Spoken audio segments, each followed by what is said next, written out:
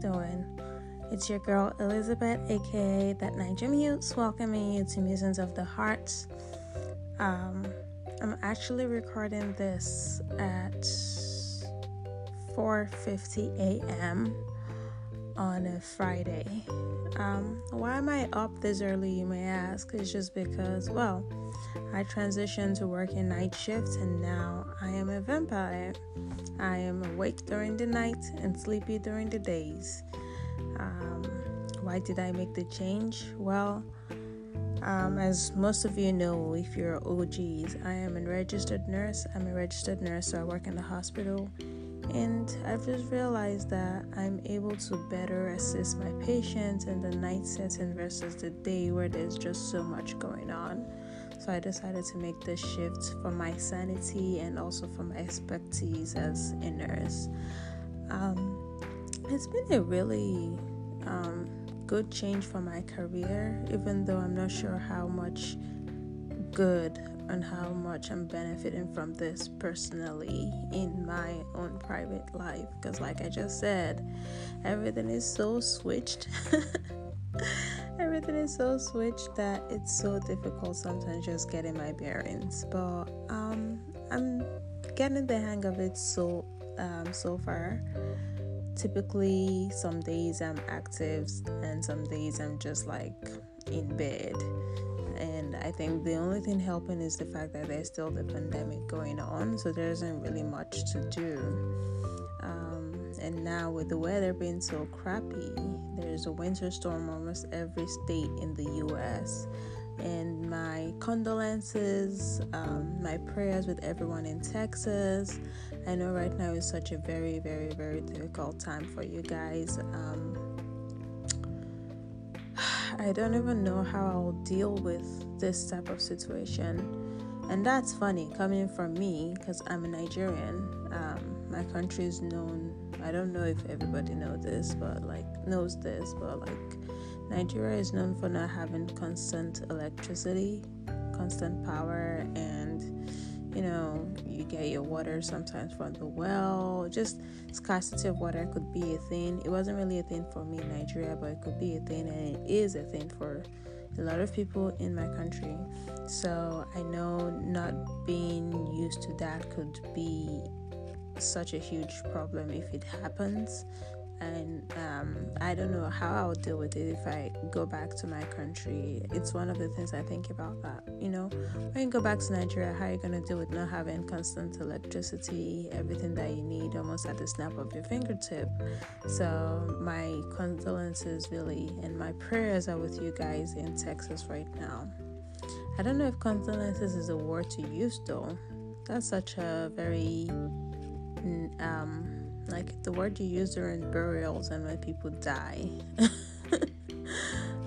But yeah, my prayers really are with you, and I just pray that you guys are able to get back to the life that you knew and you loved, having constant power, having water, having comfort. And even in all of this, I pray that you're able to stay safe. I know so many lives have been lost already. I pray that there'll be less lives being lost, if at all. Hopefully no more lives being lost.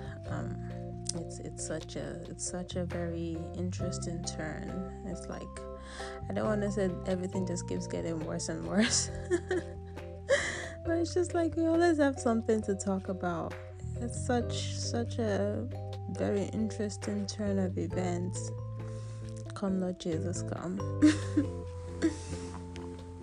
Today's episode, I was actually going to talk about something else, but I decided to talk about kind of, I wouldn't call it a pressing issue, but something that is just the talk of the town as of right now.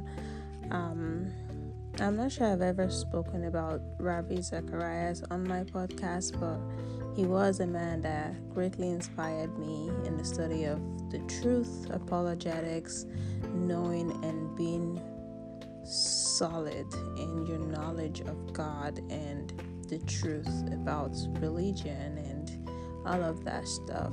So it was someone that I really looked up to, just because I found really great truth in his teaching. I wasn't really familiar with him as a person. I've never seen him face to face. I've never met him or anything like that. I just, would typically listen to his videos on YouTube and learn a lot from those teachings. And he struck me as a man of integrity, a man who knew what he was doing and who was walking in light of the truth that he spoke. So, when the news came out that he had cancer and he died, it was a bittersweet moment where, we're like, oh no, a man of God has been called home, but oh yay, now he's at the throne of God, worshiping God forever. However, shortly after he died, news came out that he may have been involved in really crappy things when it comes to like sexual things to do with women and blah blah blah blah blah. And RZIM, which is the organization he led while he was alive, were going to do their investigations and all of that stuff. So they eventually did all the full investigation, and the full report came out sometime last week I think, and man I was so shocked as to the things this man did while he was alive. And I mean, maybe because I hope I'm not becoming desensitized, but maybe because I don't want to say I'm used to, but a part of being a dismissive avoidance as my attachment style is like I'm always kind of on guard. It's very hard for me to be vulnerable.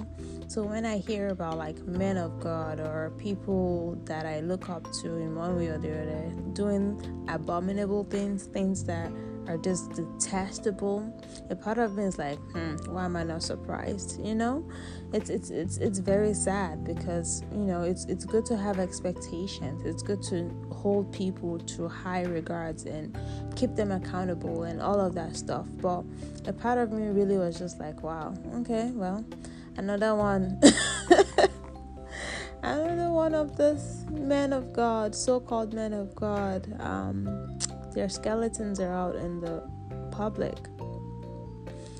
But a part of me was sad as well because, like I said, this is someone who greatly influenced me, who made me interested in apologetics and made me know for a fact that Christianity is not just, a religion of feelings. God is not a God that dwells in feelings. God is a God of truth. God is a God of truth and love.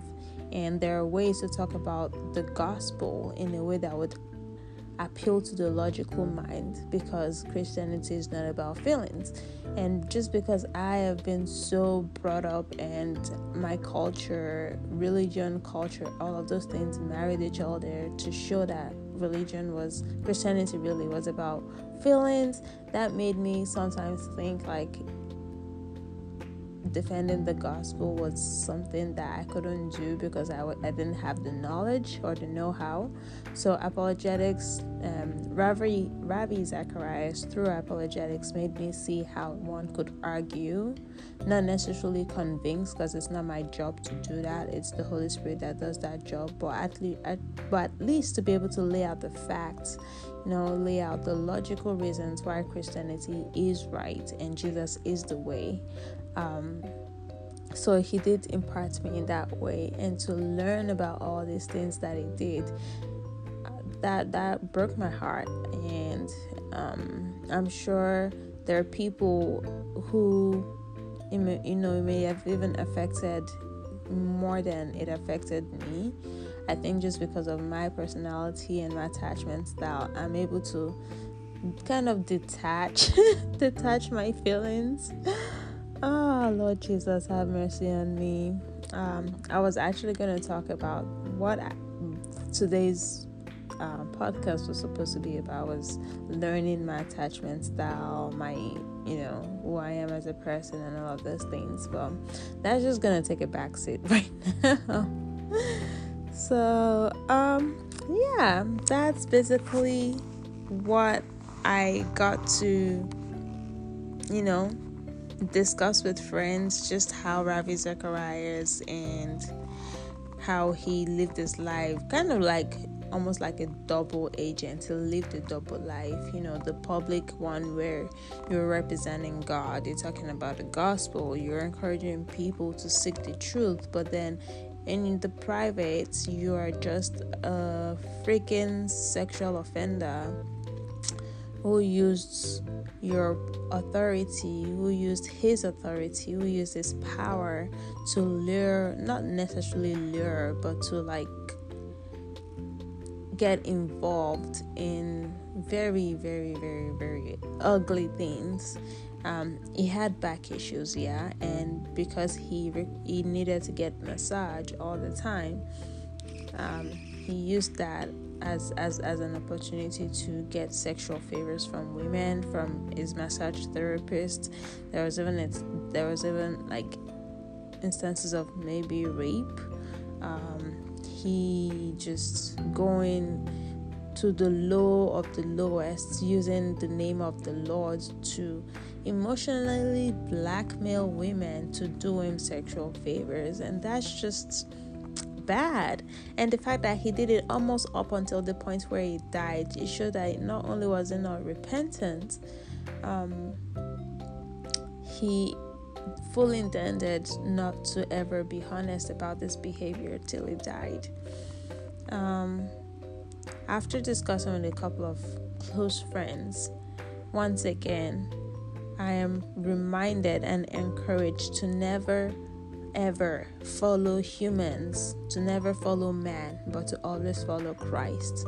Paul said in the Bible, and he said that follow me as I follow Christ. So if whoever is telling you to follow him or her, if they're not following Christ, please don't follow them.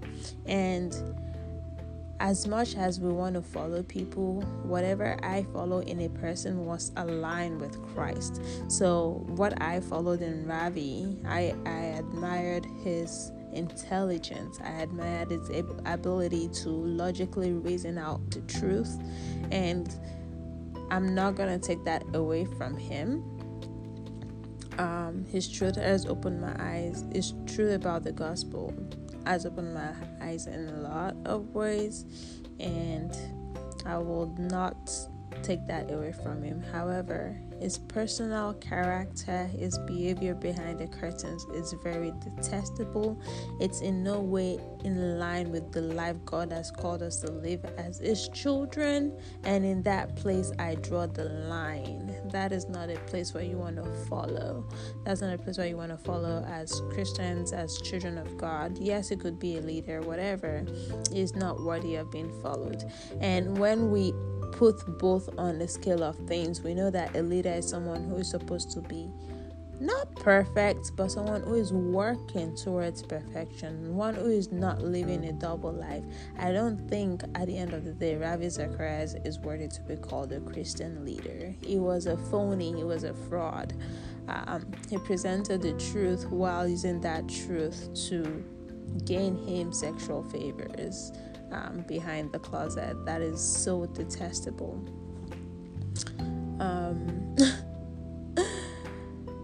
What can I learn from all of this, and what can we all learn and grab from all of this? Please follow Christ alone. All leaders are accountable, and every organization should make sure that their leaders are accountable. There should be ways to kind of check every leader in private and in public to see that their ways align with the gospel. I think one thing RZIM we have missed is the fact that Ravi was not necessarily accountable to anyone because he was the leader. I don't think they had things in place where, maybe he would go to a pastor, maybe there were people who would speak into his life, I don't know. I really don't. I don't know where the disconnect came from. But each individual should have accountability partners. And please, if there's anything you notice from the get-go that you're struggling with, please put as many stumbling blocks, as many as possible, in the way of all of those temptations. Because the thing is, we're all gonna have an area where we're weak. For me now, what's an area where I'm weak? I like to please people. I don't know if that counts as weakness, but I don't know why I like to please people, but I like to please people. And after I started getting to know myself, I realized that it's not necessarily big. Sometimes I please people even at the expense of myself, and because of that, I put things in place where, I have to mentally check with myself if it is okay to do the things I am doing, because it's a gift and it's a weakness at the same time. God placed it in me, the ability to be of service unto people, but it shouldn't be at the expense of my own sanity, and it shouldn't just be so people will like me, if you get what I'm trying to say. If lying is something that you struggle with, even if it's to take a minute, take a breather, ask yourself before you utter anything, is what I'm saying true? If it's sexual things that you struggle with, how about having really strict standards, really rigid standards? Like, I am all about prevention is better than cure, and I'm thankful for a friend that I just met and we're growing in our relationship, who has made it clear to me that there are some things that you do not because we don't have freedom not to do it, but because that sometimes freedom can give room for you to allow temptations to become sin. So because of that, you cut it, you nip it in the bud. Stay away from shows that will encourage you to do those things that you don't want to do. Watch shows that encourages you to do the things that you want to do. Stay away from people. Just whatever it is. The Bible says if your right hand will cause you to sin, cut it. That is very, straightforward and direct. Just telling you that whatever will put you in harm's way, take it away. And we know that the Holy Spirit is there to help us, but we also have to make sure that we make room for the Holy Spirit to actually work in us. I don't know when Ravi Zacharias started, and if it was something that, if he had nipped in the bud, maybe it would not have grown into this disgusting thing that everybody is now shocked, and everyone is now defaming his legacy and all of that. The devil is out here working overtime to make children of God sin and not be worthy of the calling that Christ has called us to. So whatever way you can, however way you can, let the Holy Spirit do his perfecting work in us. This is a message to you guys as it is to me. Christ has set us free, but we should not use his freedom to take his grace for granted. And yes, accountability is super duper important, even for people like me who avoid being vulnerable. I have to go past my personality and be like, okay, these are the people that I want to be vulnerable with, so that they can keep me accountable. If not, I'll be sinning in private and nobody would know, because I don't want to let people in, because I'm scared people, whatever it is. Like, my Christian walk is higher than even my fears and my personality and whatever it is. So yeah, I just wanted to come on here. Whoever, I don't know if you guys have heard about, the Ravi Zacharias situation, if it's something that is affecting you personally. We can take heart in the fact that we're all human, we all have shortcomings. However, we can always do better. And like I said, look up to Jesus and Jesus alone, for he alone is the author and the finisher of our faith. Not man, not our parents, not even our closest friend, nobody. Jesus alone is the author and the finisher of our faith. He alone is worthy. He alone was the perfect human being that lived and will ever live, that ever lived and will ever live. So yeah. Till next time, once again, it's your girl Elizabeth, aka That Niger Muse, and it is Musings of the Heart. Bye. Love you guys. Mwah.